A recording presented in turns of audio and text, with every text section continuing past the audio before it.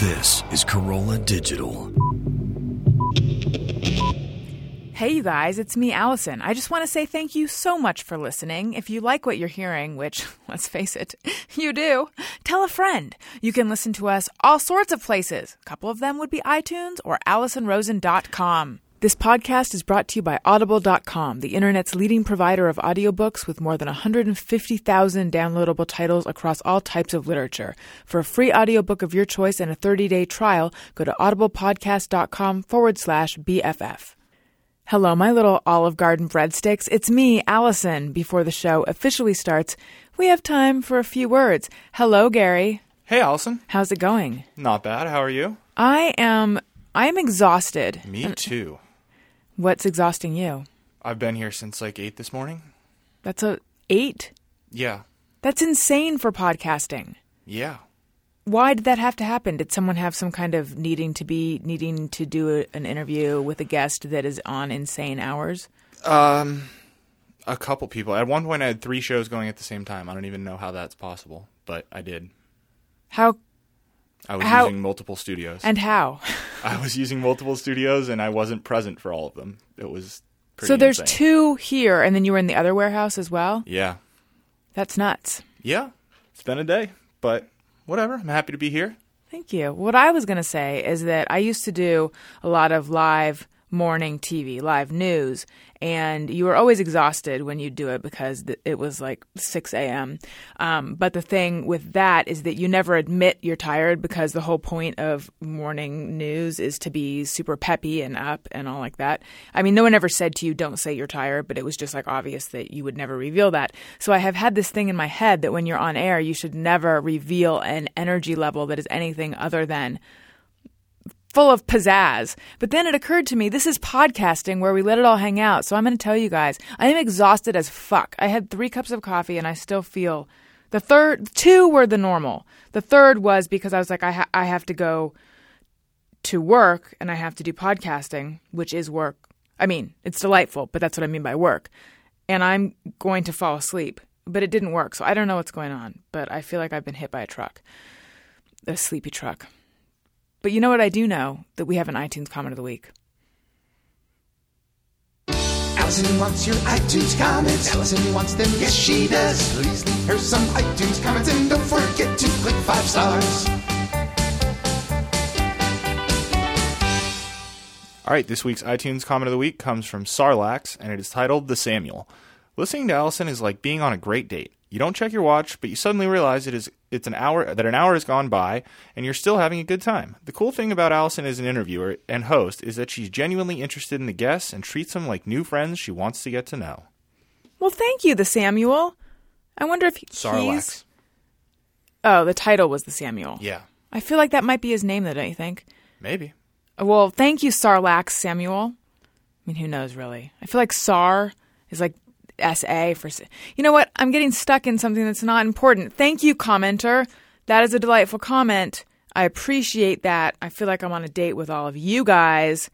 And if I were, you know what I would tell you? I would tell you that the best place to get your audiobook... And by the way, who has time to actually flip pages these days? You're on the go. You're listening to things on your iPod. You're listening to them in your car. You're listening to them in your cubicle while someone else thinks you're actually working.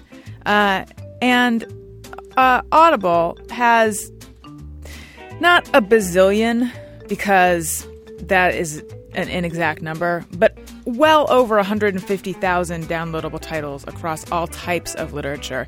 My fiancé Daniel is a regular subscriber to Audible and is constantly telling me about all the books that he downloads.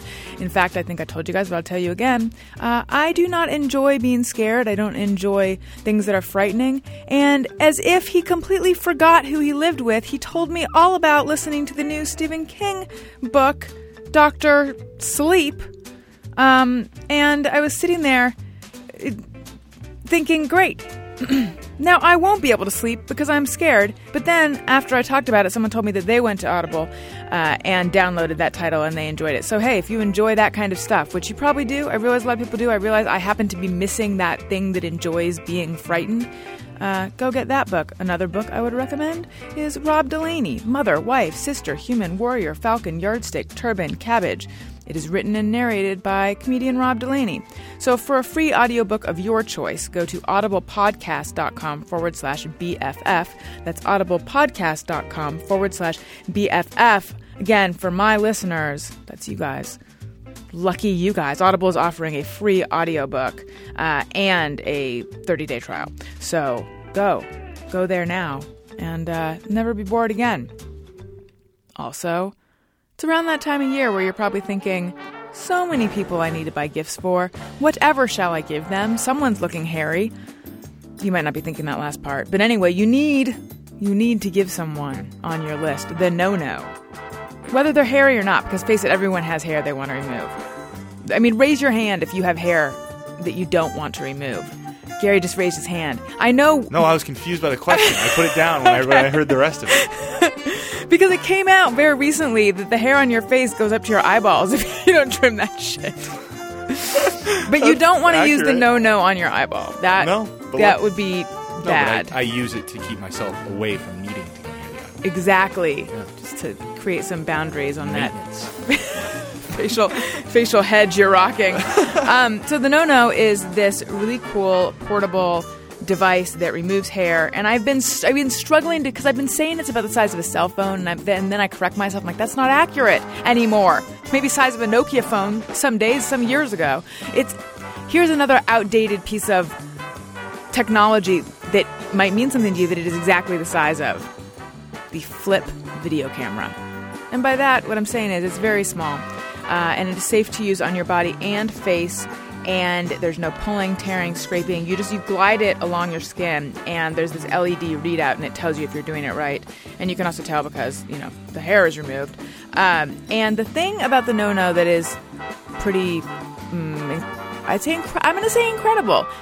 Before I was saying it, I don't like being scared. I also don't like pain. Unlike those people who enjoy pain, I don't like it at all. And I was told this is painless, and I thought, I'll be the judge of that. And then I was afraid to try it. But then once I did, I was like, wow, it's not like, oh, it's tolerable.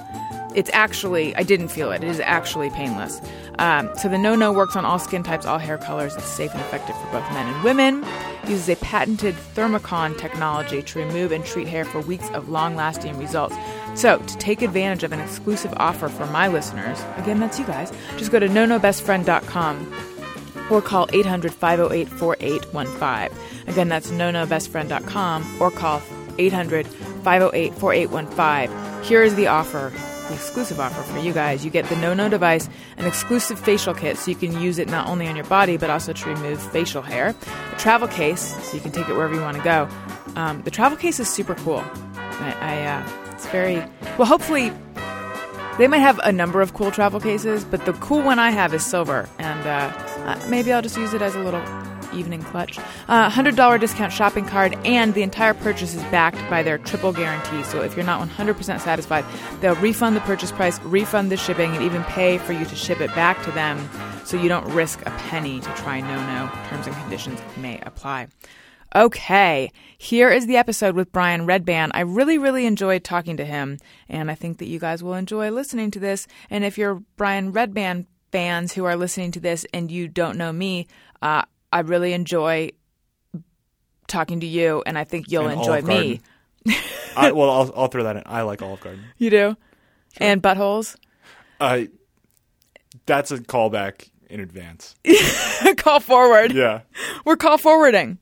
But not specifically. But not my number. Right, not like that. Anyway, here's the episode. I love you guys. Here it is.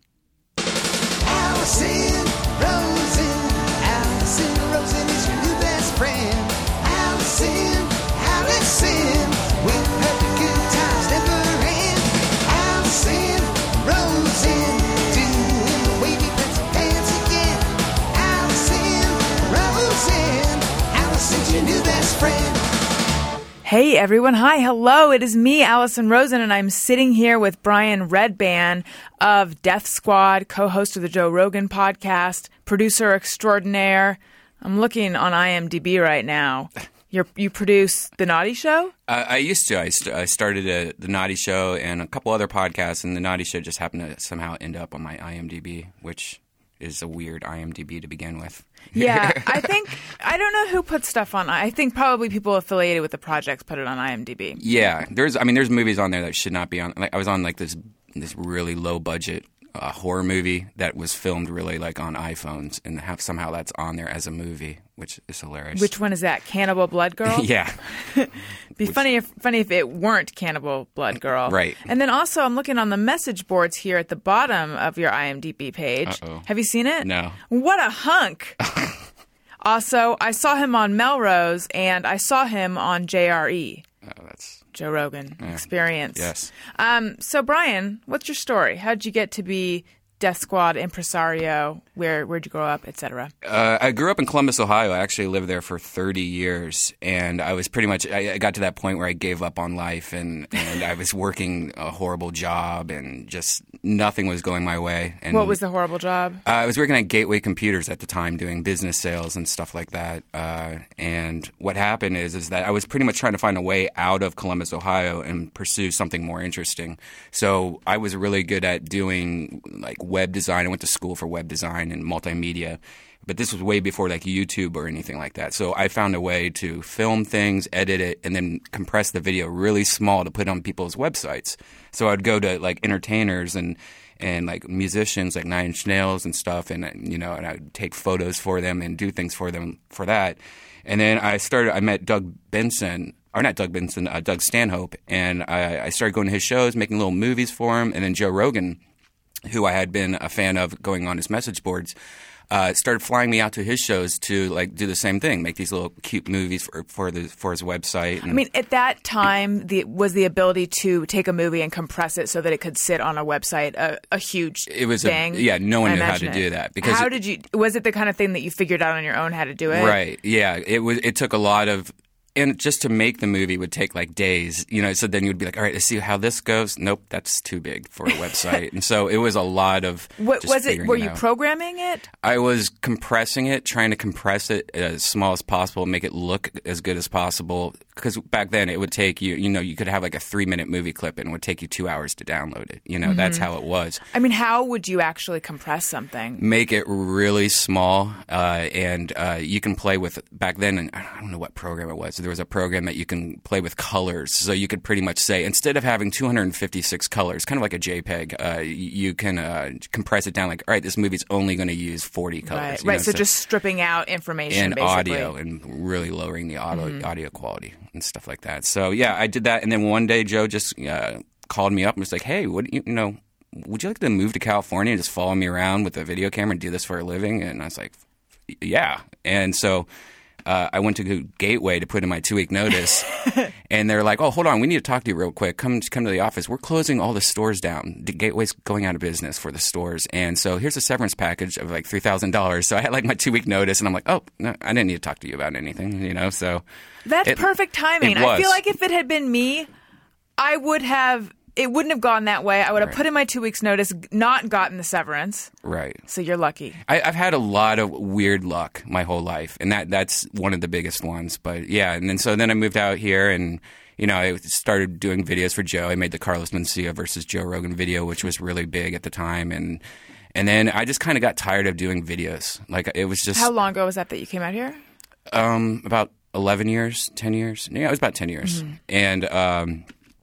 Yeah, and so I just got tired of doing videos because after you film somebody for, 7 years of being in a green room of a comedy club or doing this and that, you pretty much run out of any kind of like ideas. You just so I was thinking of podcasting, and doing video podcasting actually is what I really wanted to do. Like have like it will be at a green room instead of me filming Joe what's going on in the green room and trying to make a cool movie about it. Why don't we just do a live stream?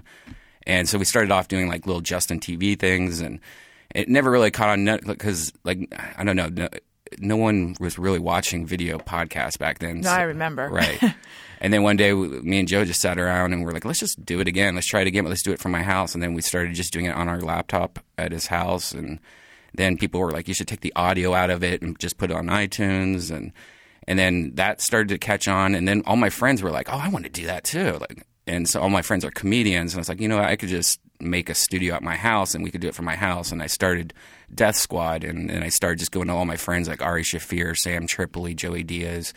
and all those guys, and just giving them podcasts and getting them kind of addicted to it. Like Tom Segura was another one. And then, they all have successful It started as giving them just audio podcasts? No, video. I've always, from the beginning, started video and audio. And a lot of them, like, Tom Segura, I think I did, I don't even know, like almost 100 episodes maybe, 70 episodes. And then, they moved on, and now they're successful now. But, yeah, it's all started, just from my bedroom. And then now it's grown into where I've taken it out of my bedroom, and now I have a studio at the Ice House in Pasadena Comedy Club, and I do it from there. And then I'm also working for Joe still at his studio. He got a new studio. And so now it's just I'm doing so many podcasts now that I don't even know. I don't know how I'm even here right now. How many are you doing? I'd probably say every week I do about 3 live ones, about 3 Joe Rogan ones, and about 4 or 5 other miscellaneous other podcasts. Mm-hmm. So when you guys are doing a video podcast where you then put the audio on iTunes, can you explain sort of which element of it takes priority if one does? Audio definitely takes priority because the majority is still listening to audio in their cars or whatever, working out. And the video is just now, I would say within the last year, catching on a little bit more because of the cell phones and the technology and all that stuff. So now I'm just starting to kind of fine-tune the video part of it.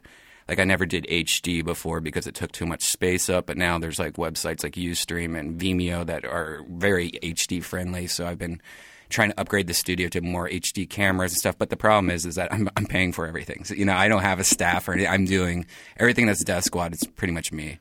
And so it's pretty much I rely on just T-shirts. So I started a T-shirt company that's been very successful. Like in each T-shirt is $200. Yeah, right. I wish, but no. So now it's fun. It's to me it started off as a hobby, and now it's pretty much overtaken my life. And what's really crazy about the whole thing is while I was doing all this, I got into comedy again, and now that's really blowing up. So now I'm like a touring comedian on top of doing all this. So it's been pretty stressful. So, yeah. So you say got into comedy again. Was that something you were pursuing back in your Gateway days? Yes, I was. There's only one comedy club that I knew of in Columbus, Ohio at the time, and there was like 50 comics. So to try to become a stand-up comedian in Columbus, Ohio was a pain. And so you would have to audition just to do 3 minutes every week, and you never made – there's 50 people auditioning for 10 spots. So you would get on maybe once every month and a half. So it was very time consuming. I never got on stage. And then there was one time I got on stage this day Bob Hope died. And I was, my influences were Doug Stanhope and Joe Rogan at the time. So I was just, a pretty dirty comic. And I decided to do a Bob Hope joke the day he died. And the audience, I didn't know, for their open mics there in Columbus, they would fill it up with a local retirement home. They gave them free tickets because they didn't know the difference what open mic is. Yeah. And so I went out there. I was like, oh, my God, these are all old people. And I did the joke, and I got booed and hissed off stage. So then I was like, you know what? This is not worth it. I'm not doing this. And then it took a while. Like I moved to L.A. and then, a few years living here. And then Joe was like, you need to get back into comedy. And I'm like, I'm not doing that anymore. So he would just like throw me on stage in front of sold out shows and just like do your comedy. And did you have prepared stuff? I had stuff that had, I would still write. Even when I wasn't doing stand-up, I still wrote all the time. I have this thing where like, something funny happens at night or something like that. I'll type it in my phone or write it down. And so what I did is I pretty much just went through the notes, 10 minutes before I got thrown on stage and just tried to make a set and did it. And I actually did pretty decent for a while. And then it got to a point where I was like, all right, I need to start actually taking this more serious. And so I've been really doing a lot of comedy now. And now I'm just addicted to it. And it's going great. So thank God for the podcast and stuff. I could pretty much go anywhere and do a show and people will come to it. So that's nice. So, how frequently do you tour? Lately, it's been almost, I would say, every week, every other week, which is, I want to do it pretty much every other week would be ideal. But yeah, I just was in San Diego all weekend. I had a show there on Halloween, and it was huge with Doug Benson and Brody Stevens and all those crazy people. And then I stayed and opened up, did guest sets, and featured for Brian Callen. So it was fun. It's pretty cool being a comedian because – like if you just happen to be in town and your friend's in town and he's a comic, you could pretty much just go up and do spots with him, So just being able to do spots is all I want to do right now. So, what was your family like Or is your family like Columbus family? Very Ohio. Very. I've seen Family Ties, right. But that's like all I know of it. That's pretty much what it is, except divorce. So Family Ties was divorced. Yeah, my mom, super religious, wholesome, whatever. What religion? Lutheran, Christian. So I had to do all that growing up. And then my dad, pretty much like Quagmire, opposite, just still drinks margaritas every day on the porch at 7, when he gets off work or whatever. So yeah, I grew up, just typical divorced, pretty poor growing up, actually. Living with your mom in like a two-bedroom apartment, sharing a bedroom with your sister until you're like 14. Wow, Yeah. older or younger sister? Younger sister. So it was really weird. Like our bedroom was split by our dressers. And so, yeah, it was really weird. And plus being a creepy, perverted kid and having your sister in your room while you're trying to carve a hole into – like I had this thing where I had this apartment next to me and I would hear them have sex. And so as a younger kid, I tried to make a hole – so I could peek through their wall and behind this picture that was hanging on my wall. So every day I would just sit there with like a screwdriver and try. I didn't know anything about firewalls or anything, like that. So, and then one day it just got too big and I guess the hole was just too big and my mom found out and I got in a lot of trouble, which I always got in trouble though, Would you get grounded or? Yeah, of course, yeah. I always got grounded. I always got in trouble. I'm just so thankful that there wasn't computers back then, because finding my diary as a kid, was pretty bad because, I actually wrote crazy shit in there that I did, And then I can imagine, though, if I had a computer, the stuff that she would find on there as a kid. Well, so were you really creepy and perverted, or were you just a normal kid? I was pretty creepy. Most kids, okay, like yeah, how? yeah. I mean, like me and my friend, we lived in this neighborhood, and just happened like the 3 most popular girls in our in school lived on our street, and so me and him would take those girls, like when they were like 12 or something like that, play doctor with them, just be creeps with them. Were you popular? At that time, no. I didn't. I never was really popular. I was an art guy. Like I was just hung out with artists and like hoods and smokers and stuff. But I never really. I got bullied when I was younger. But then middle school was just kind of middle of the road, and then high school I just hung out with popular girls. So I always hung out with girls. I never really hung out with guys. I never played sports and stuff. I was always just like the guy that just hung out with all the hot girls for some reason. And were you dating them, or were you just friends with them? No, I was mostly just friends with them for most of the time. I don't know why. What do you think that was that made it so that you were friends with girls more than guys? I mean, aside from that, not being athletic. Yeah, I don't know. I was pretty funny, and I think I don't know why. I was not bad looking in high school, so I think the girls just – I don't know. I just connect way better – it's so weird. I connect way better with females than I do with guys. That's what I was going to say. Yeah. Were you more comfortable with them? I grew up with my mom and my sister, so maybe that's had a lot to do with it. I only had a couple guy friends, and they were all artists, so they weren't, really guys, I guess. Did you see your margarita porch drinking dad frequently growing up? Oh yeah. We did like the every weekend I'd be at my dad's house type thing, and I also moved back and forth from living with my mom to my dad and to my mom to my dad. Later years, more of my dad because he didn't care if I, came home at 3 a.m. when I was in high school and stuff like that as much as my mom. But yeah, I mean, I was in Ohio. There was not much to do, so at an earlier age. I think you start getting into drinking and smoking pot a little bit earlier than most places. How old were you? I think I started 15, and I started by, doing it with a girl that was a cheerleader. And I was like, oh my God, you have this drug called marijuana? And so we'd smoke it in my parents' garage.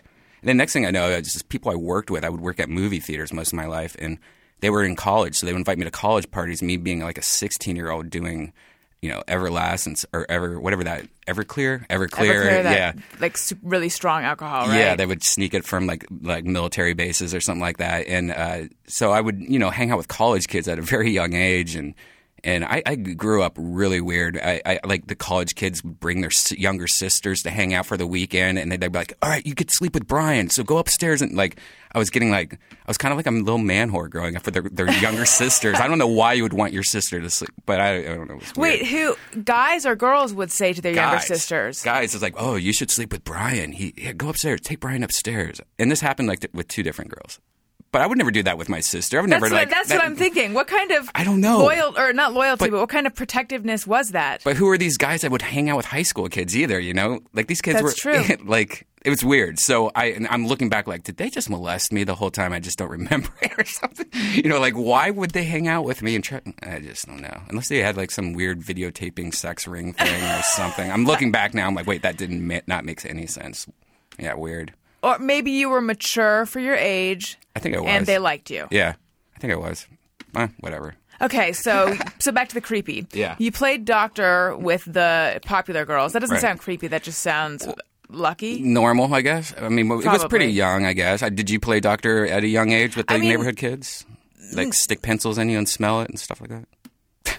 No, but is that playing doctor? Yeah. Then Greg Fitzsimmons played doctor with himself. He put pencils inside of himself Put a pencil in his butt. and smelled it? Did he smell it, Gary? I mean, one would assume. I don't know if that wasn't question was asked. part of the story. Oh, I got to talk to Greg about this. Nice. Yeah. I didn't do a lot of that, but I feel like it's normal. Yeah, it has to be. Yeah. I mean, yeah. What's weird, though, is that I'm now... Like, I had a lot of weird things with it, like the neighborhood girls and stuff. What's weird, though, is you're friends with them on Facebook now. And, like, I'll come home really drunk and just, like, say something stupid. Like, at one time, this girl, I had a babysitter. This is a true story. I had a babysitter, and she was really beautiful. I think I was, like, maybe 10, 11. And she was just young, blonde hair. And she would sit there and masturbate, like, underneath the blanket while I'm sitting on the couch next to her. And then Wow. and so I would look over and be like, what is she doing? Like she just has her eyes closed and doing weird stuff. So then I'll be like, I want to play Fort. And I got to go under the blanket and I see what she's doing. And she wouldn't stop. How old were you? I'd probably say like 11. How old was she? I'd probably say like 16, 17, maybe. Okay. Go ahead. Maybe I was younger, 10. Maybe. But then like I would just sit there and look at her play. And then like I'd put my head on her crotch and stuff like that. And it wouldn't be like she would push my face into her or anything. She just wouldn't stop me. Right. And then I would just like touch her boobs. Anyways, so now I'm friends with her on Facebook and she's like married, has her own kids. And I was so drunk once and she just posted a photo of her family and I wrote on the photo, I was like, I hope you babysit your kids as good as you babysat me. And I was like, the next day I was like, did I really write that? Or was I, please let that be a dream, and stuff like that. But the creepiest thing is she didn't delete the comment. She just liked it. She liked it? Yeah. Like, it's just like. That's weird. Well, here's the thing about that. Right. It only has meaning to the two of you. Right. Because it Right. seems inoffensive to someone who doesn't know. Right. But Like, wow. I know. Yeah. That's pretty hot, too. I mean, She's not that hot anymore, though. pretty hot. I mean, in theory, but when you think that you were 10, I'd say like guess 10 or 11. I guess it's one of those interesting double standard things, Right. though, because if it were a male babysitter and a girl, Yeah, then that's completely disgusting and against the law and everything Right, like that. But to right. me, it's like, no, that was one of the greatest memories of my life. It's still in my spank bank. I haven't used that one in a while, but yeah.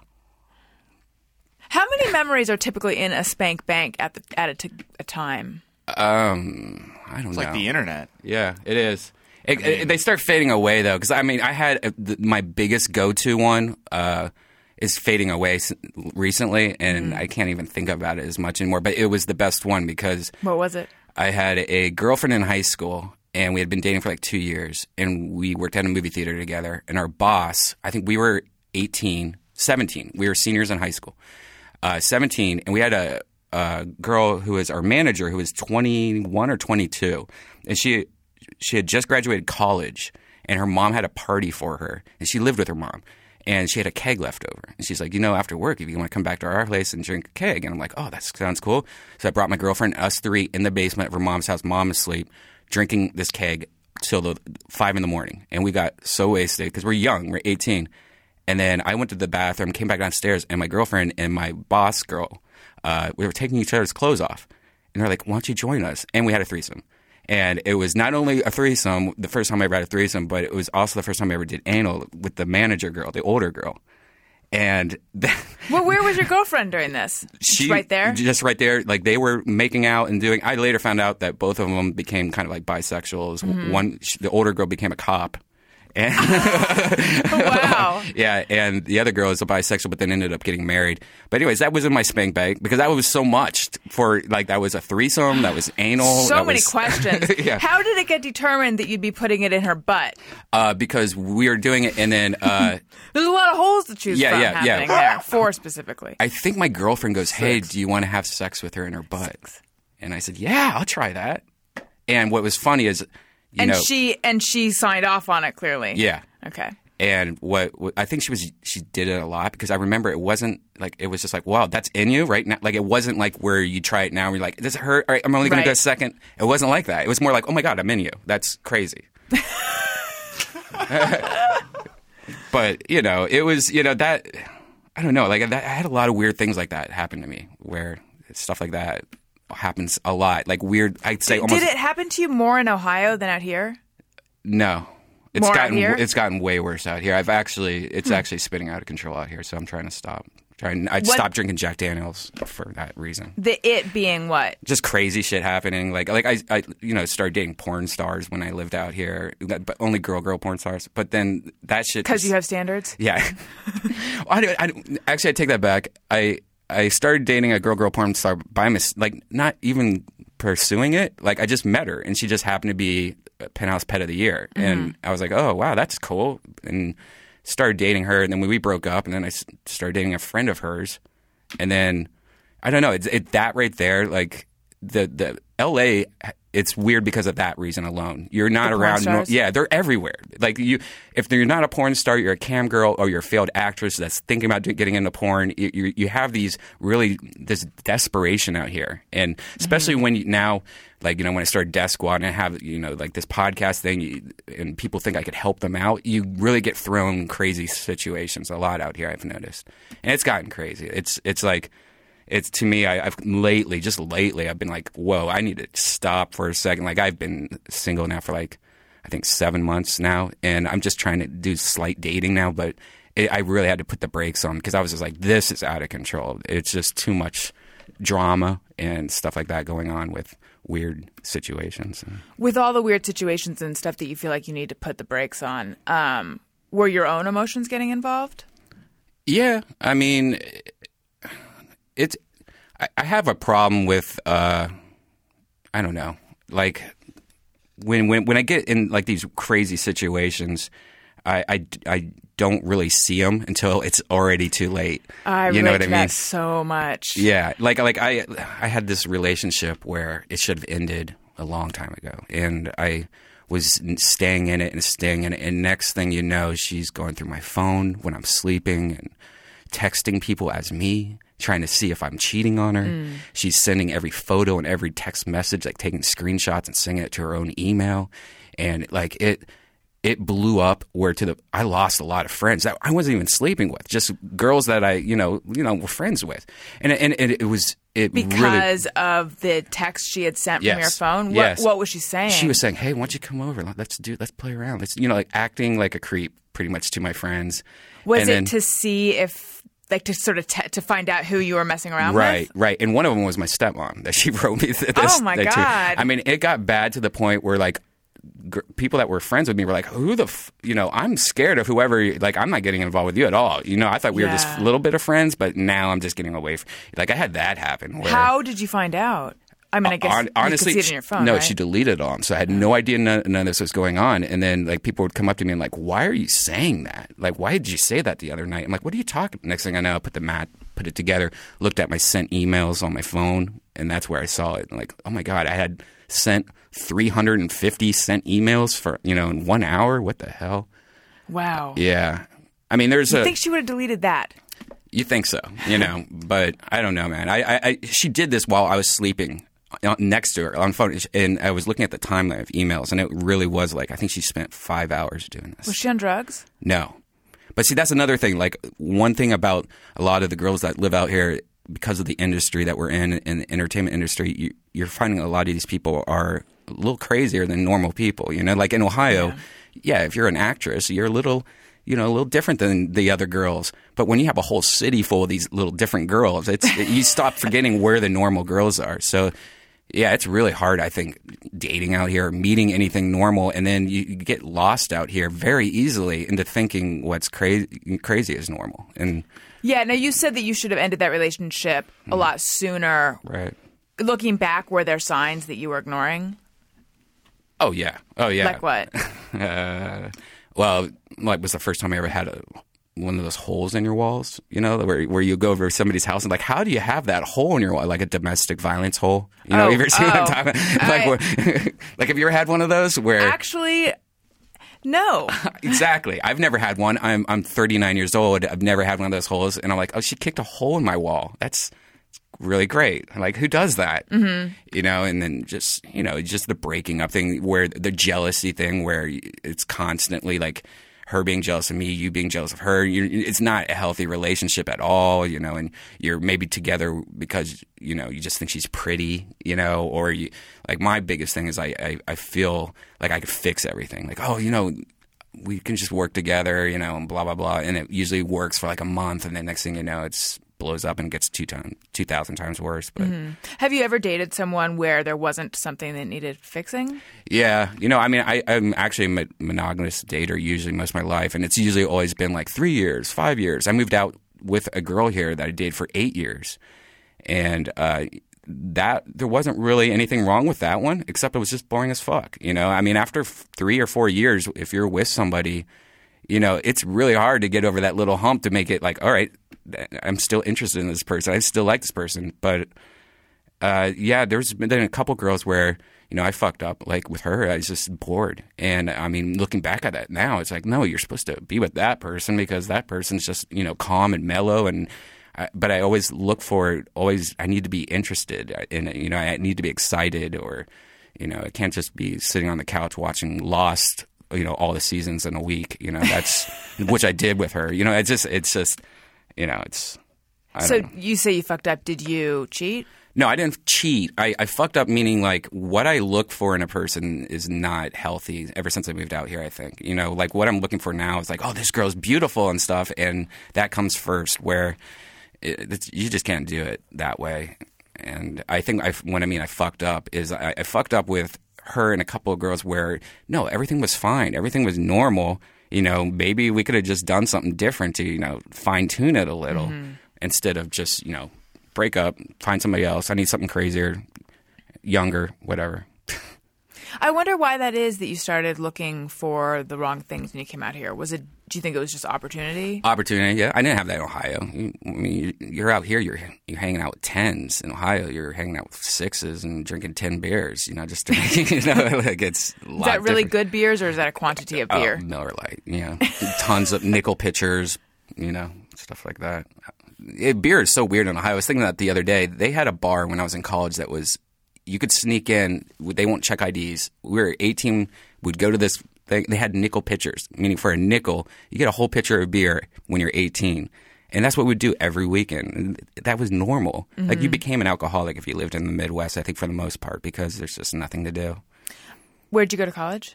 Columbus State, and then briefly Ohio State. And then I just got a job before I graduated, so that was in my field, so I just stopped going, and I just never went back, because I think I have like 2 math classes left, and I'm like, I'm not doing math. I hate math. You said you studied web design? Yeah, I was doing what back then was like AOL was first came out, and they didn't really have web design. No one knew what that was, and I went to this first classes. It was not even called web design. It was called multimedia production and design, and what it was for is doing web pages and kiosk stuff and like graphics and, you know, Photoshop and stuff like that, but they didn't really have they had no idea what they were doing. So they were teaching us programs that didn't even exist past the first year, you know, and stuff. So it was kind of a clusterfuck. So that's why when I got a job in the field, I was like, you know what, this is just confusing as hell. I'll just get the job that I'm, you know, going to school for. And so I worked for like this big Indian software company where I was, you know, like one of the very only Americans there, and I taught a group of 50 people that were fresh off the boat how to act American. Like there was a movie recently that came out that was all about this, where this guy went to India to teach them how to act cool and stuff. That's what I would have to do, but it was really hard doing this because... Did they give you a lesson plan?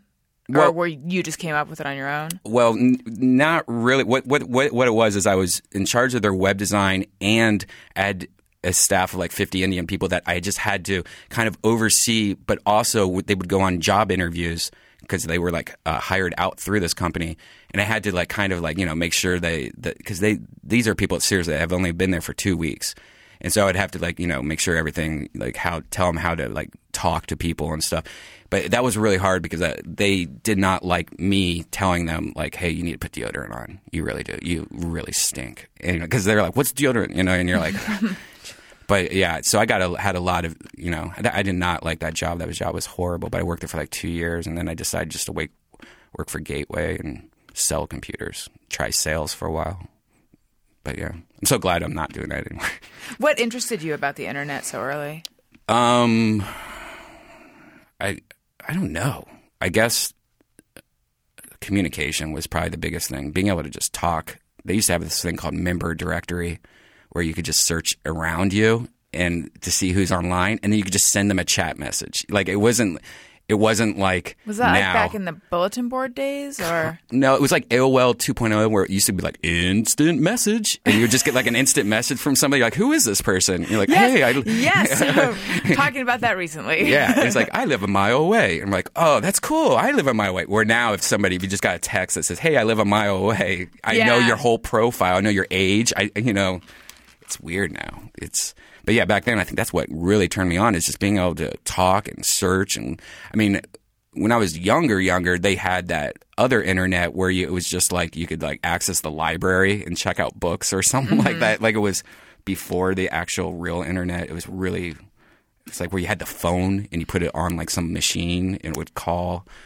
Oh, I sort of know what you mean, because I'm picturing like a big phone. Right. Yeah, it was a big phone on a box, and my friend was like the first person in the neighborhood to have this, and he was just like a computer nerd to begin with. I don't even know how he was a computer nerd, but he was really into it, and he found ways to go in to actually access our school's computer and do stuff. Hacker. Yeah, he was like one of the first hackers I ever met, and he would like I owed money at the library, and he was like, look, I can go in here and change it. Now you owe nothing. And I'm like, wow, you're amazing.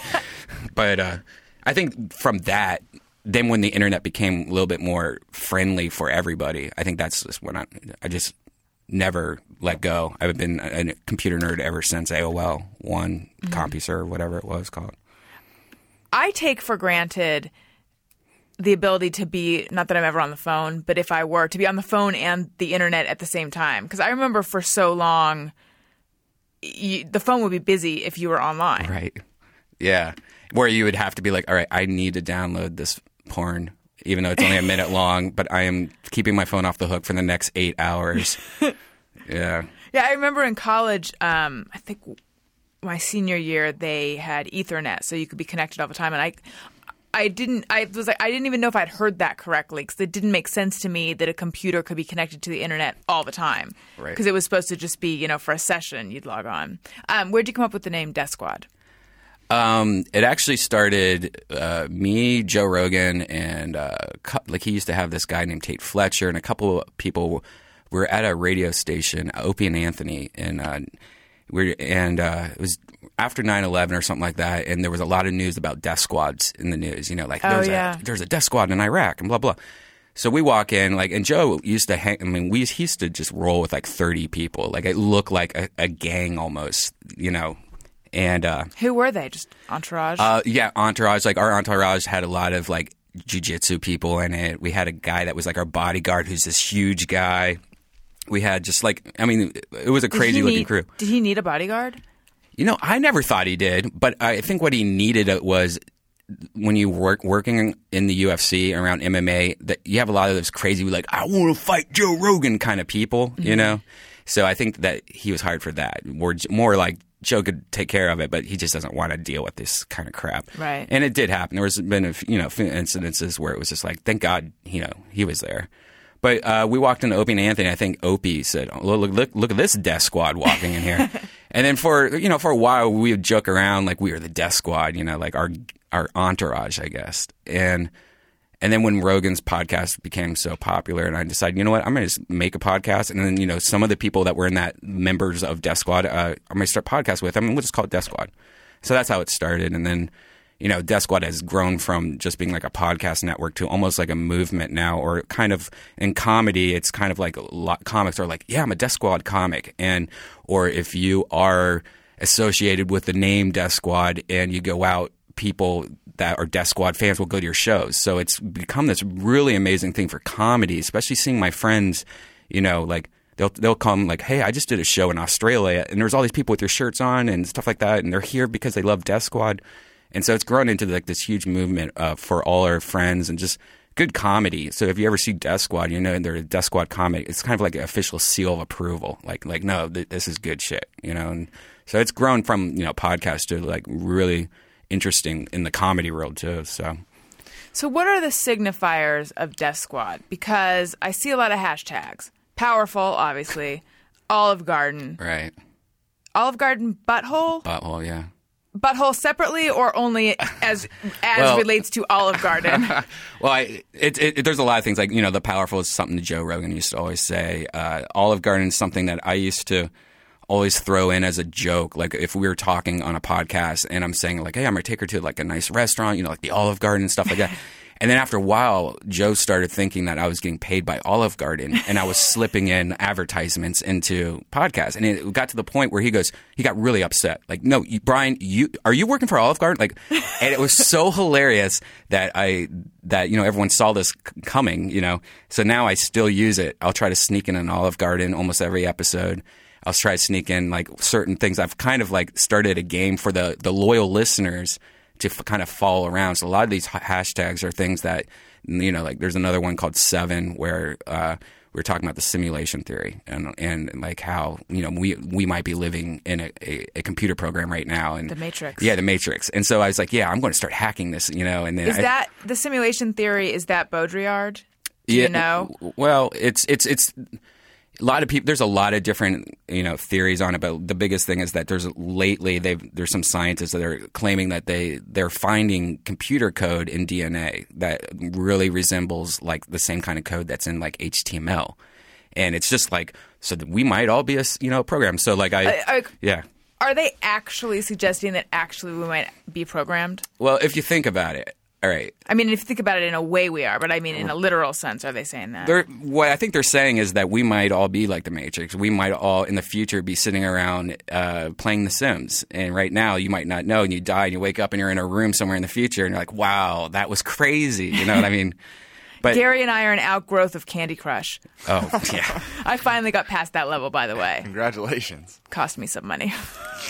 But it was worth it. Okay, back to what we're talking about. So, simulation theory. Okay, so 7. So I started saying I'm going to start hacking it. So then I have this game that I've been playing that I don't even think Joe has really caught on as much as the listeners, where I'll try to say the number 7 in every episode. Like I'll be like, yeah, I went there last night and she did it like 7 times. And so people have actually cut where I've said 7 and made it like a 15-minute YouTube video. And it's just, it sounds like an insane man when you see it all like edited together. But wait, so 7 relates to the theory, but what does 7 actually mean? No, 7 was just like an example, as a lot of what you see in hashtags are just common things that like we'll say on the podcast. Like, you know what I mean? Like 7. So 7 doesn't actually have any. Right. Olive Garden Butthole was a song that I wrote about Olive Garden, and then that became into a podcast where I'd take a girl to Olive Garden and like a date, and then would podcast it. But then that didn't really last long because no one wants to hear you go like the whole time. So do you actually like Olive Garden?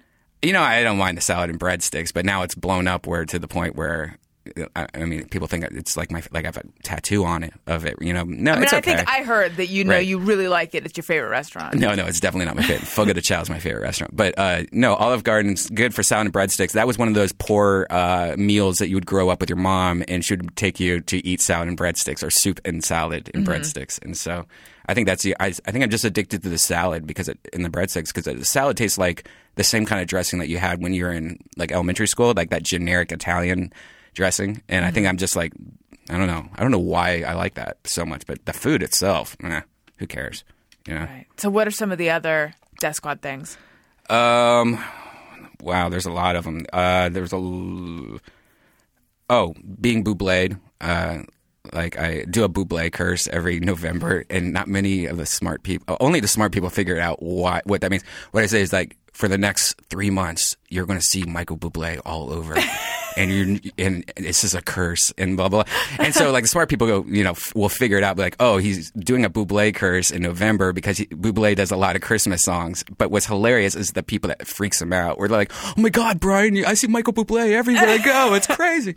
And things like that. Like it's, what's funny is that, because of all the different podcasts that Deathsquad does and the Joe Rogan podcast and stuff, if you're paying attention, there's a lot of fun little games and the community itself. I think there's a Deathsquad for every single state in the United States, like Deathsquad Ohio on Twitter, and like each one of those have like 300 to 400 people that follow it. And just to show you how big the community is, and then Australia, and like there's almost a Deathsquad, I would say, in almost every big country that. So it's just the really cool thing about Deathsquad is how many people follow it and subscribe to it and just like are a part of it. I remember a while ago, I can't remember that well though, but I remember thinking, I want Deathsquad to like me. I definitely don't want to piss them off. It's with Bert Kreischer. Yes, I think that's what it was. But I remember having this feeling like, you definitely do not want to piss off Deathsquad. Now, why did I have that feeling? Do you guys have the reputation for being... No, they're just so loyal. They are crazy. It's like anonymous loyal. Like where I got in this huge argument with this other guy, comedian, podcaster, and it blew up and became so big. And I think a lot of people saw that. And so then after that, everyone's like, whoa, this shit's more powerful than I thought. Do you not want to say who it was? Yeah, it's Jay Moore. And so it was something where he would post it we got back and forth. We always have these things where we go back and forth and fight and whatever. And then he posted a YouTube video, and I guess the song was supposed to be about me. And I think the song or the video got up to 120 pages of YouTube comments from people going, fuck you, Jay Moore. And just like, Deathsquad for life and stuff. And I think, that became so big that it actually made Jay like go, whoa, shit. No, I'm sorry, and try to apologize and stuff. And what was the fight over? I don't even remember. It was a lot of, before he started his podcast, he wanted me to help him out and figure it out and do it for him and all this stuff. And I had already been doing like, look, I'm already doing 11 podcasts. I don't even know who you are. I've never met you, but I'll write out this like list of things like microphones to buy and stuff.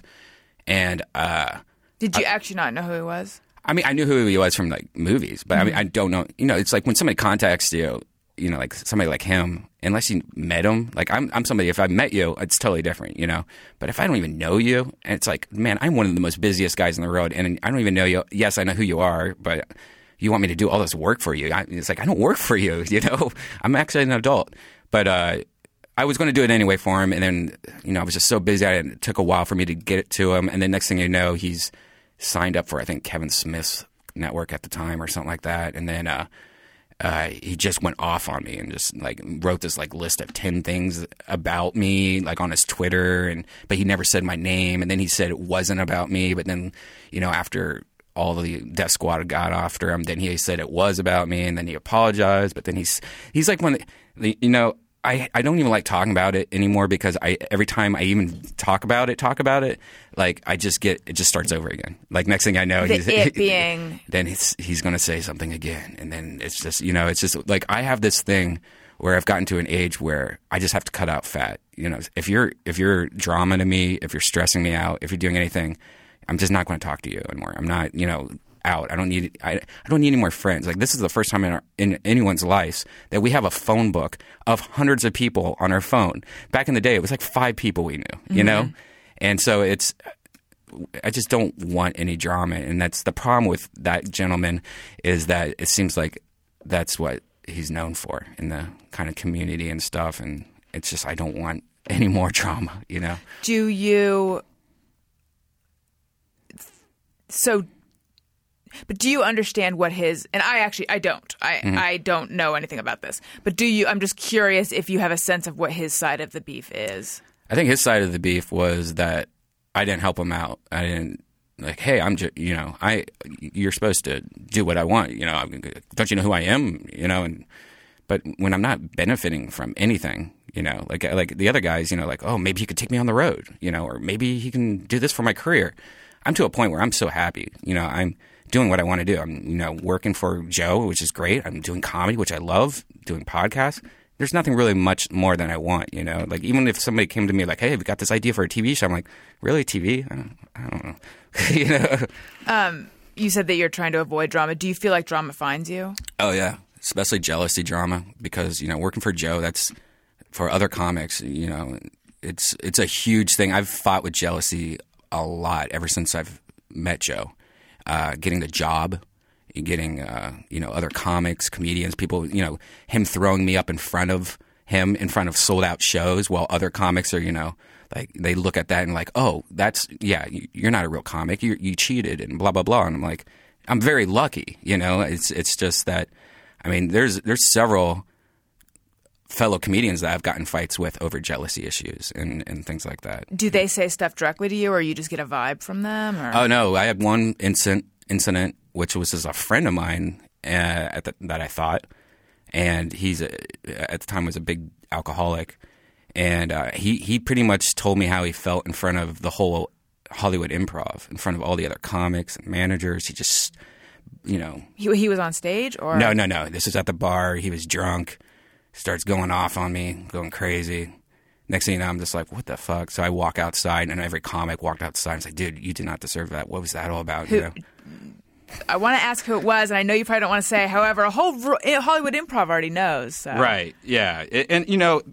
And the problem that I mostly had with it was that I had done so much for this person. Out of my free time, I built something for him. I did all this stuff for him, and it really to him was like a jealousy thing. When it got down to it, he didn't think I deserved what I had. And I have that a lot. I have a lot of people that believe that because I work for Joe. Are you not friends with him anymore? No. After that, I've seen him once before, and I'll still be nice to you, but there's certain things that still pop up that kind of make me change everything. Like he did something recently that was like, that was like really disrespectful. He did another thing. I don't know if he was directly involved with it or what, but I don't know. When you see smoke, there's always fire, and that's with people, I think, and that's what going back to like relationships when you're should have been out of a relationship a long time ago. You saw that smoke. Mm-hmm. Why are you trying to act like there's the smoke just came out of nowhere? So I don't know, man. I have a really hard time, with a lot of things like that, trust in a lot of people and stuff like that, because I really, with Deathsquad, I really, with all these comics, I'm really doing this on my free time. I'm spending my own money, doing this just to help friends out, help, people out. And it helps me out too, because people are like, Brian's the one that helped me out, and being recognized for that.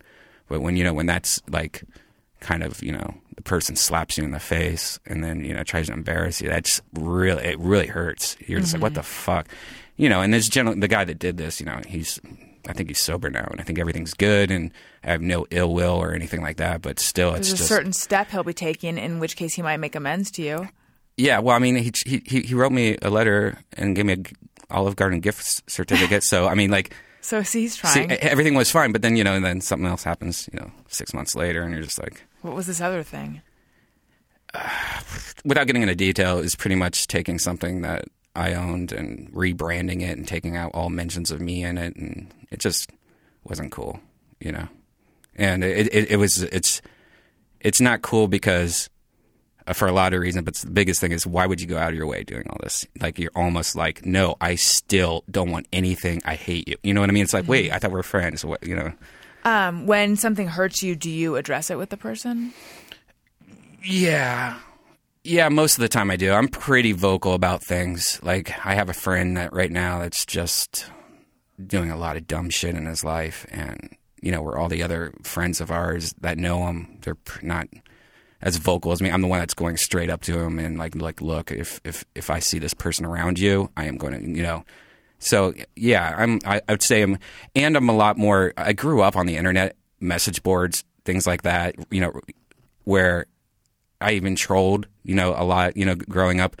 So not gay trolling, like trolling on message boards. I know. But so like I have like a really weird thing. Like if somebody rubs me the wrong way, I'll make sure they know they did it. Look at the Carlos Mencia thing.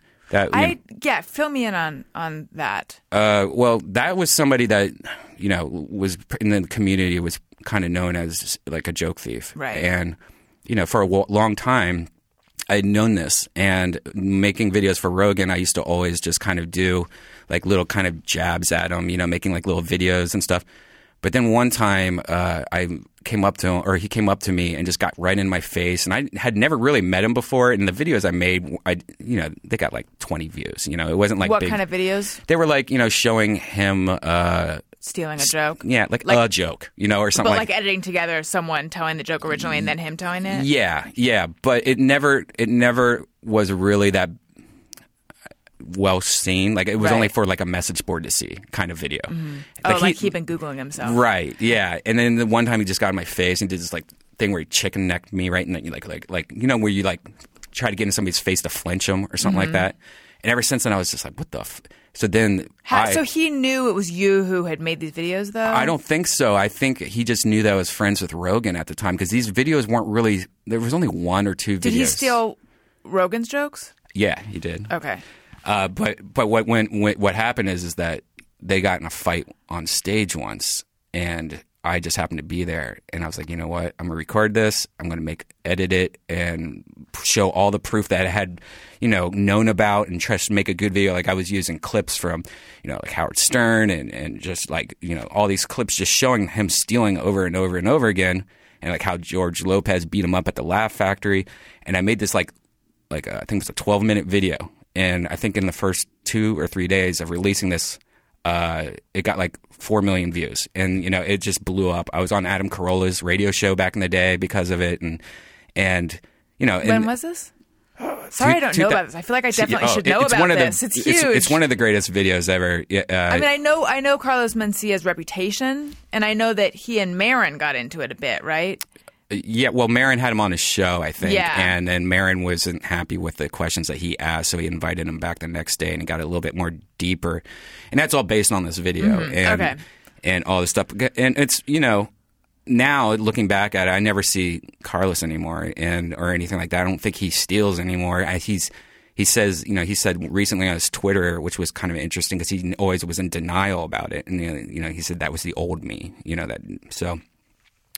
But what the coolest thing about that video, it gained me some respect, and Joe a lot of respect, just to show that you shouldn't do that, because I think a lot of comedians didn't get that idea before, where they think, oh, I heard this joke, I'm just going to say it on stage, instead of like, wait, who said that joke originally? That's not your joke, that's not your voice, your thoughts, and so I think that was one of the most important videos for stand-up comedy that I know I can think of. Just because it really showed the community, what you're not supposed to do, and the video really showed a lot of comedians coming together, going, "No, look, man, you are a joke thief. You are stealing. You stole from me." And so I think that was the first time where it really showed like how, because the comedy family is so powerful. When somebody passes or something like that, you've never seen a tighter group of people just come together. Like if a doctor dies, not every doctor gets together and like. And comics are a lot different. It's really tight family, and when you have a couple of these bad eggs that keep on hurting the other ones, and have like a #1 show on Comedy Central that's making millions and selling out arenas with other people's jokes, and no one's doing anything about it, and if somebody like Joe Rogan steps up to them, it's really a powerful video to watch. And so I don't know how we got into that video. Well, I know that you were saying that you trolled when you were younger. Yeah. So you have kind of a high threshold. So when somebody rubs me the wrong way, I usually snap back, and I usually try to make it a point to be like, look, man, don't fuck with me, because I might be a tubby little skinny white kid or fat white kid, but I'm not dumb, and I'm very creative, and I can find a really creative way to get revenge on you that would make you really think about it for a long time, instead of doing something like, I'm just going to punch you in the face, or something like that. So is that are you a vengeful person? Not vengeful, but if you really do something to me, I will find a fun way to get you back. Like I used to make animations. Like this guy that I used to always fight with on message board, I would make like this little cartoon about him, and like I would do things like make cartoons about getting revenge. So when it comes to stuff like that, yeah, I don't know.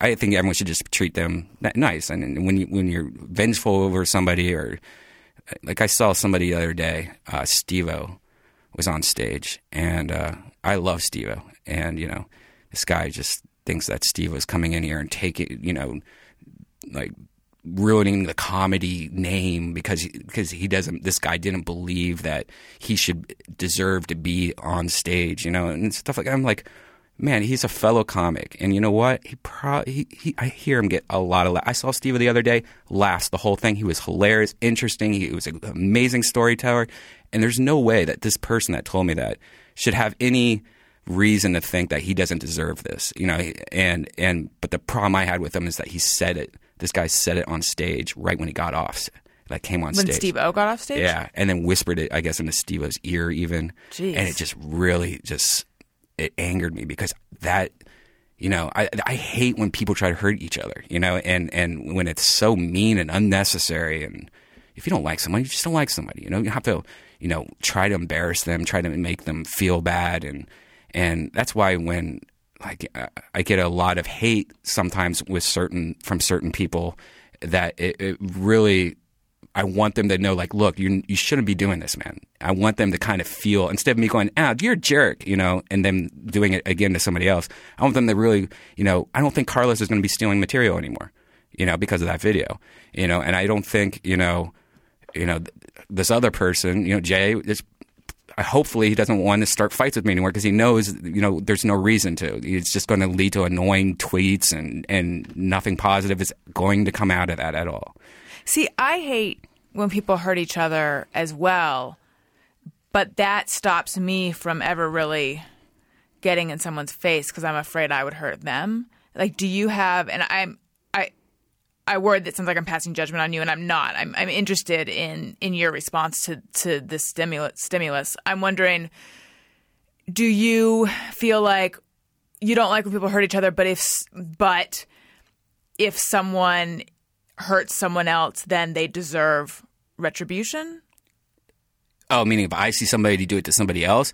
Or even do it to you? Like if I see somebody else doing it to somebody else, it makes me really judge that person, definitely. Like that's the good thing though, like with Deathsquad and all the comics that are in the podcast that we do, they're all just cool people. You met Tom Segura, you know Tom, you know a lot of these guys, and they're just all good people. And so luckily 90% of the time we don't have to deal with these kind of people. And the cool thing about it is when there is somebody that people know that is just not a good person, we just won't let them into our group. They're not Deathsquad, I guess. They're so it's some other squad. Some other squad, right. But I don't know. There was one thing I wanted to ask you about. Yes. I listened to your podcast, your last one. With Emily Gordon? Yeah, and I love Pawn Talk, or your Tampon Talk. Tamp Talk. But it can be Pawn Talk, too. But that, you guys didn't believe that somebody can get a condom stuck in them, or a tampon stuck into them. And this happened to me, and it was one of the most horrible things. Not to me, but she had one of the littler ones, the ones I think you said you used and then switched to. I had sex with her while she had it in there. She didn't remember she had it in there. I cannot hear anyone say that without crossing my legs and wincing, but okay.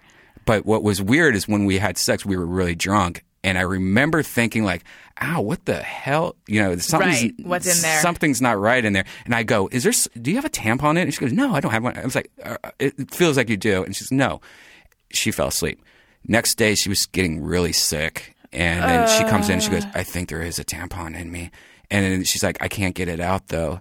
And then she wanted me to reach inside and try to pull it out. And I couldn't feel anything or anything. And I think she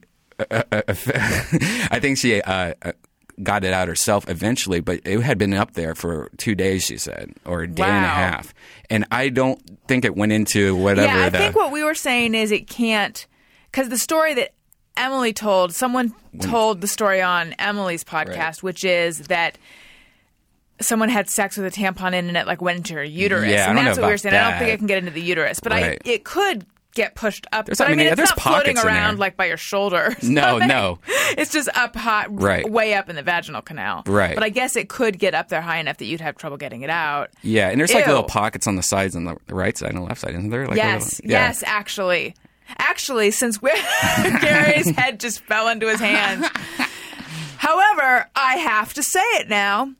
In trying to figure out what the hell, why am I all of a sudden having such a heavy flow, and why is it sometimes seemingly bypassing the tampon? It occurred to me the tampon, like here's the river, and the tampon's Right. up on what's on the edge of a river? River shoulder? Yeah, Banks? bank. Yeah, it's in the bank. Yeah. Got to pull that thing down. Right. So it can dam the flood. That's right. You're getting heavier flows the older you get, which That's right. it's interesting because I think that's normal for most girls because I've I think noticed. so. noticed Although no one ever told me about this. But Right. yeah. Yeah. And Well, that's, you've noticed what? In and people. girls, by the way, girls are disgusting. Like you said that, Yeah. you know, with this tampon being stuck. I've had some of the most grossest things. Like I knew a girl that she was like never wanted to. She just used paper towels for maxi pads, and she never even used tampons. Oh, boy. Yeah, Why? because paper towels are free. I don't know. They're $1 for a whole. I feel like they wouldn't work very well, though. When she showed me that was the last time I was like with her. I was like, that's She showed that to you? yeah. She's like, give me some paper towels, and I brought them in. And I was like, why? And she goes, cuz. And then she just like puts it in. I'm like, what are you doing? She goes, it's a lot cheaper.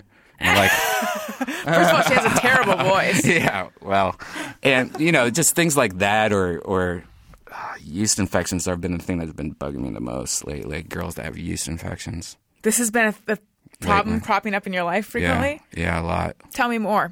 It just seems like girls have a lot of yeast infections and a lot of problems that they don't deal with as much as you think they would. How are you encountering this, though? Like you're seeing monostat in the bathroom, or you're like, what's that smell? No, when you pull it out and there's like little chunks on your dick. Oh! You know, it looks like cottage cheese thrown on a wall. This is a time I really wish we were on video because Yeah, and- Gary's pleasuring himself. right. But you know, I've noticed that's one thing in California. It seems like girls' vaginas just aren't as clean as they were in Ohio. They're Write down the time code.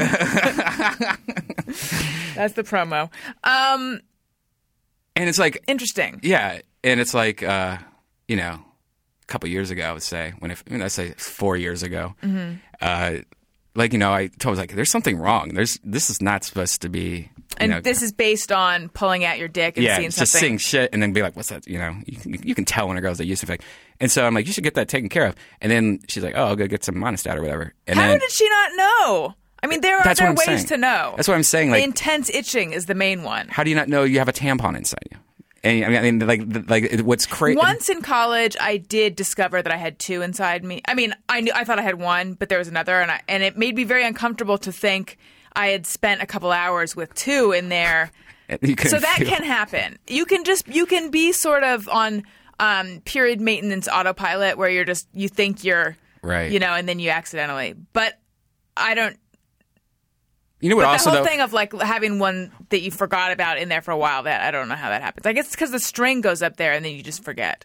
yeah. And when you pee, sometimes you pee on the string and you just like, I can just tuck this back in and just dry it off a little.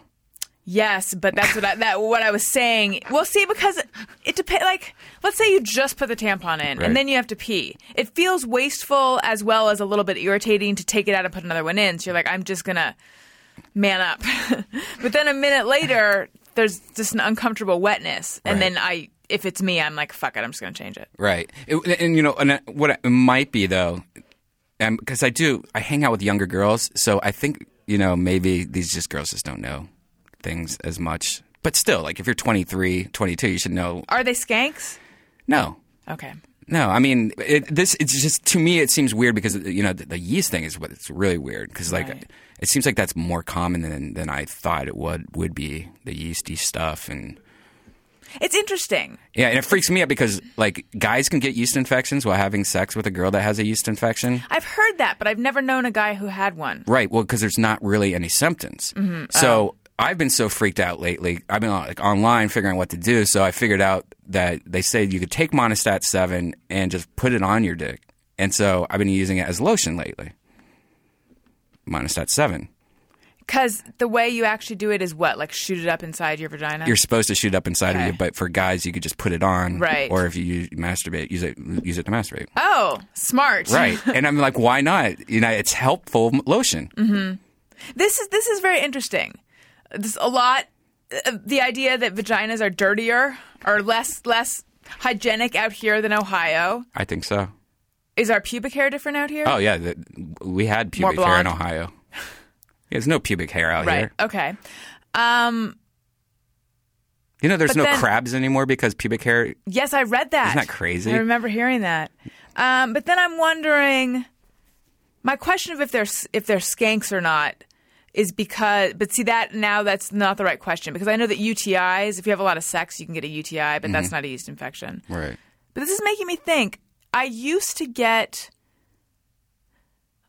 Like in my late teens, early 20s, I did get yeast infections more often. Now it's been, thank God, a really, really long time. So maybe it is I don't know why, but maybe it is. I'm thinking maybe it is. Because when you look at it, it says multiple partners is one of them. You know, or a new partner, or I was a virgin the first time I ever had one. So oh really? Yeah, I don't know why I got it, but it also could be just an early sign of diabetes. I mean, there's a lot of weird stuff that you know that you can have. So. I don't know. It freaks me out. That freaks me out the most because that and the supposed cancer that you can get from going down on a girl, you know. The Michael Douglas thing? Michael Douglas thing, right. Because that really freaks me out too because it's just like I don't want to even go down anymore because of either that or because of yeast. And it's just, I don't know. I've been so jaded lately. I need to find a virgin, I think. Or you need to find a doctor. Right, a doctor. Who can impart... Who can make you feel comfortable and let you know sort of what is okay and what isn't. Because I had this really, really awful gynecologist who told me that girls were showing up at his office with warts in the back of their throat from blowjobs and da-da-da. And then one day I saw a couple white spots in the back of my throat. And I went in freaked out. And he's like, oh, I don't know what that is. You have to go to a ear, nose, and throat doctor. And I mean, it turned out to be nothing. But then...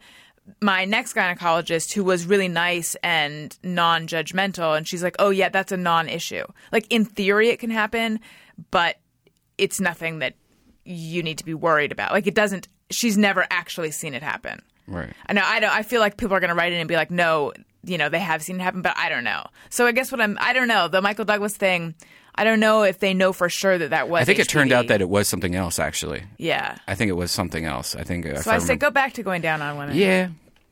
Except the yeasty thing. Yeah. I had something. You want to hear something really gross? Please. Do you really? Okay, so I Maybe. was hanging out with this really young girl, and she was like, I want to do Molly. And I was like, I've only done it once before. I'm an old man. I don't know if I want to do this. So anyways, we do it. It turned out to be awesome. And, especially when you're having sex and stuff like that, you can't really feel your body. You're going crazy with each other. So I went down with her, from behind. I was eating her ass, and she couldn't feel her butt. So she just shit in my mouth. Oh, my God. And then I didn't know what to do because I didn't want her to be embarrassed or ruin the whole mood. So I just started wiping it on her butt cheek, trying to wipe it off. See, I just don't know if I can go down anymore. I think I'm just done. I think I'm just going to... I feel like you've had a few really bad experiences. I think so, too. How pleasurable was this for her, though, if she couldn't feel her butt? Oh, have you done Molly? No. Off the record? Even on the record. On and off, Would you do it? I would need to know more. I don't know. I never even did ecstasy. Like, I feel like the window for me to have done drugs closed a while ago. You're younger than me.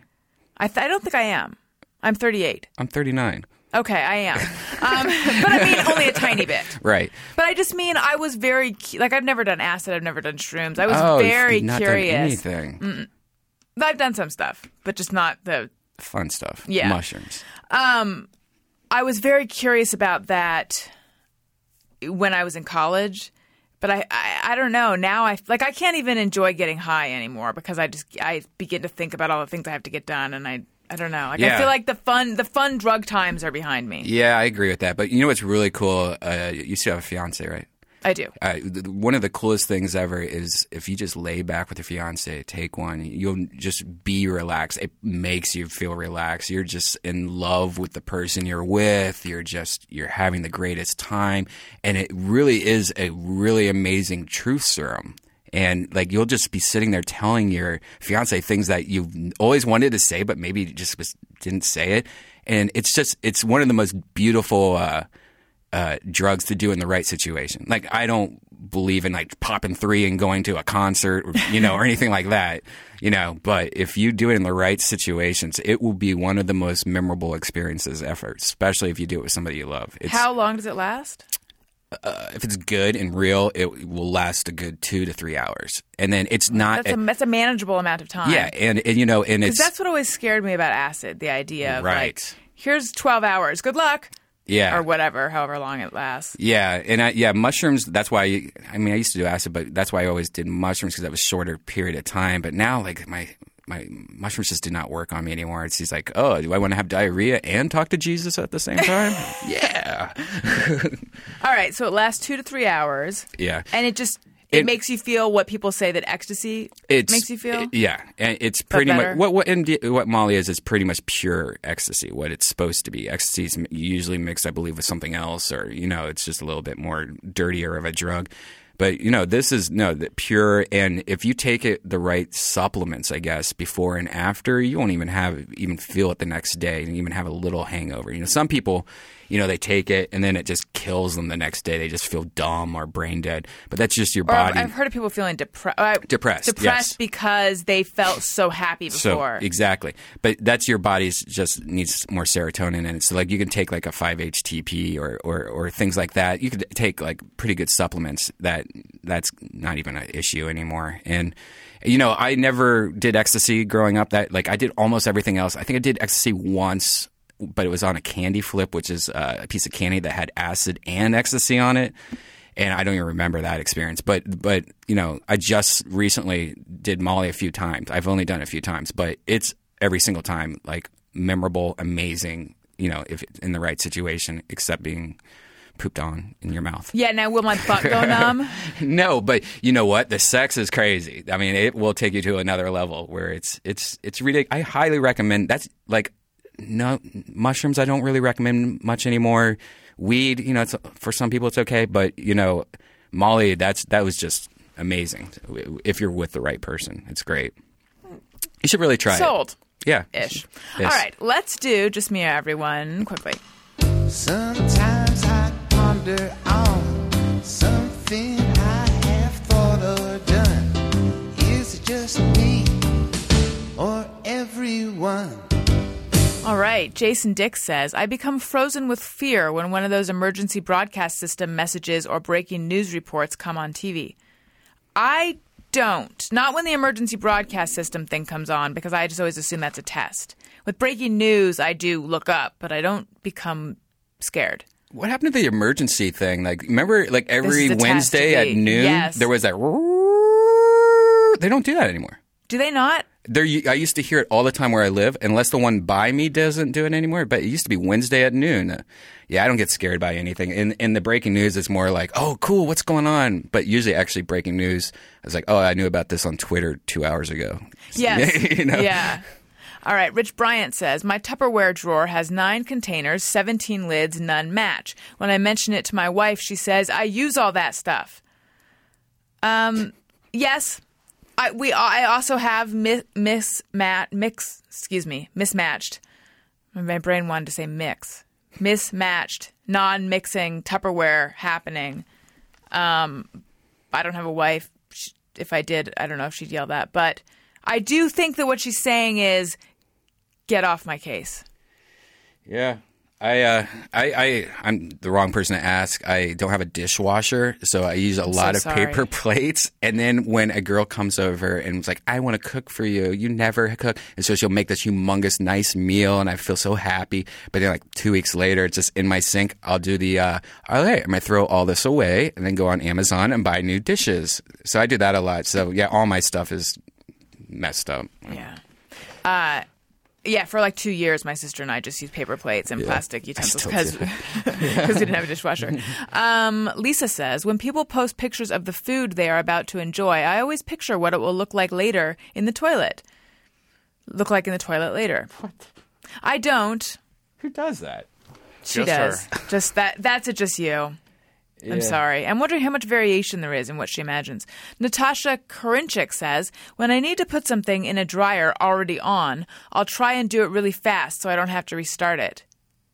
That doesn't work. Yeah, I don't think that would work. There's no way that No, works. it's an on-off. It's pretty much when it opens. When the door opens. You could theoretically get a sock in there, maybe. What? Like if you threw it right at the right angle. I had an old dryer that if you just opened it just fast enough and like immediately closed it again, the circuit would connect and it would keep going. But you wouldn't be able to get anything. No. That would be a hell of a shot. We're going to need to know more about your dryer. Marcus Angstrom says, I'm much more comfortable swearing in front of one parent than the other. In my case, my mom. Oh, yeah. I'm pretty comfortable swearing in front of both. Really? Mm-hmm. Yeah, my mom's the only one that says stuff once in a while, like, no, you don't have to say that. And I was like, Mom, Grandma used to call black people colored. And like, why are you so ashamed by the word poop? Lorianne says, talk to myself when I think or remember something embarrassing from my life. It distracts my brain to think another thought. No, I don't, but I imagine hitting myself really hard in the forehead with my palm. I pretty much always, I'm like, oh, God, I'm so lame. Ugh. That's what I imagine. It's very self-loving. Okay, and I said loving, not loathing. But I was being sarcastic.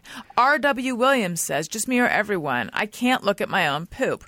My doctor says I should look at it to make sure I'm healthy, but I refuse to. Gross. I can't not look at mine. I enjoy it. And by the way, I stand when I poop. You do not. Yes, I do. And I've been talking about this for 10 years.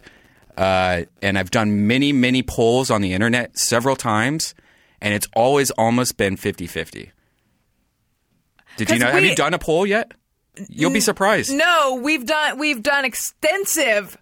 I wouldn't even call it polling. I'd call it field research about whether people sit or stand to wipe. Right. But not to poop. No, I mean standing to wipe. I'm sorry. Oh, That's what I'm okay. talking about, yeah. I thought you were stand to pooping poop. Who from does that? No one I does don't that. know. There'd be an immense. There'd be aim involved and a splash.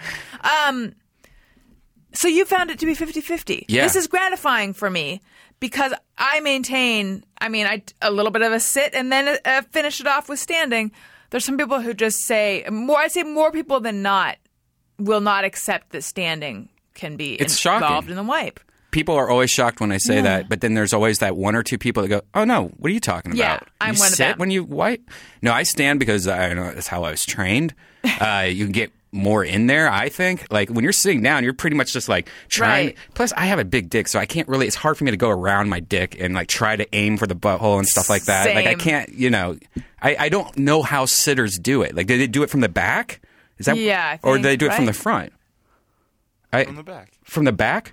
So you got to sit up a little just to put your hand in there, or Yeah. Well, you come at it from the side and then side. See, that makes no sense. I can see you trying to imagine how you do it. yeah. That makes no sense to me. It seems like it's very. Yeah, you kind of just lift a cheek up. So you lift a cheek up instead of putting like one foot on the toilet seat or just bending over and getting in there and really working at it, getting some. I don't know. It just doesn't seem like when you're We really sitting. got into this far too late. I feel like we can do another hour on I this. know. Tony says, feel bad when I see a new business open that I know is destined to fail. Want to go in and ask the owners what the fuck they're thinking. I agree with that. I feel like it doesn't happen that often that I have that thought, but sure. And then Mitch Soprenant says, I can't stand riding in a car with someone in complete silence. I need the radio, a podcast, or constant conversation. Mitch, let's never take a car ride together. I admit that most of the time I am quiet, and a lot of times I'm just like, oh my god, I've been driving for an hour and I'm just in complete quietness because I'm just inside my own head thinking of what I was supposed to be doing, what I'm not doing. Yeah, I like quiet. I like peaceful. I just spent 4 days in San Diego by myself in a hotel room because I like that. I like turning off. It's nice. Yeah, me too. Yeah, my car rides involve both. Sometimes there's conversation, sometimes there's just silence. Yeah. All right.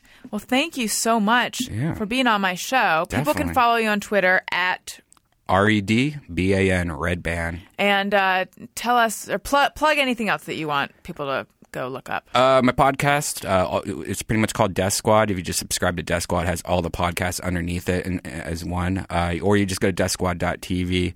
And then for comedy, I will be in San Francisco November 20th with Dean Del Rey at the Punchline. And you can just get all the tour info at deathsquad.tv.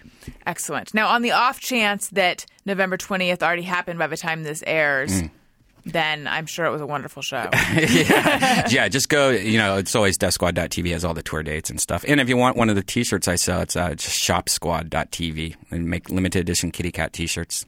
Awesome. Thank you so much. You can follow me on Twitter at Alison Rosen. You can follow Gary at G. Patrick Smith. You can follow the show's Twitter feed at ARIYMBF. You can email us, ARIYMBF@adamcarolla.com. And we have a ringtone available. Hey, go fuck yourself. Not only is it a wonderful message to send to yourself and people around you and to whoever might be calling you or just to the day when you wake up if you set it as your alarm, but it allows you to find out who the other Alison Rosen is your new best friend listeners are, because someone told me they were at Target and their phone rang and the clerk said, "I love that show." And I love that story. So you need this ringtone. You get it by searching "Hey, Go Fuck Yourself" with your iPhone in iTunes. Also, if you're going to buy something on Amazon, which you are because they have everything, why not click through the banner on my website, AlisonRosen.com. It doesn't cost you anything extra, but it does help out the show. All right. Thank you guys so much for listening. I love you. Goodbye. Hey, do you know about the Alison Rosen Show? We had a good time, but now we gotta go. Thank you for choosing the Alison Rosen Show. Alison Rosen is your new best friend. That's right. That's right. Those good times don't seem to end. That's right. That's right. Alison Rosen is your new best friend. Hey, do you know about the Alison Rosen Show? We had a good time, but now it's time to go. Hope to see you next time for the Alison Rosen Show. Yeah!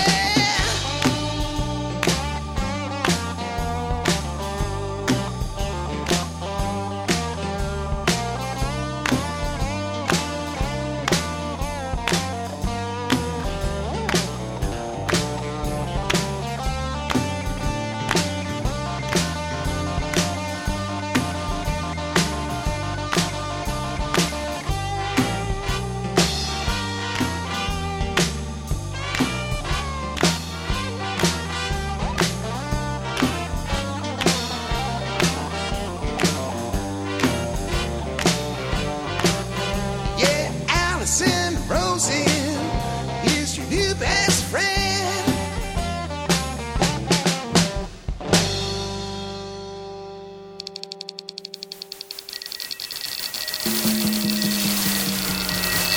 This is Corolla Digital.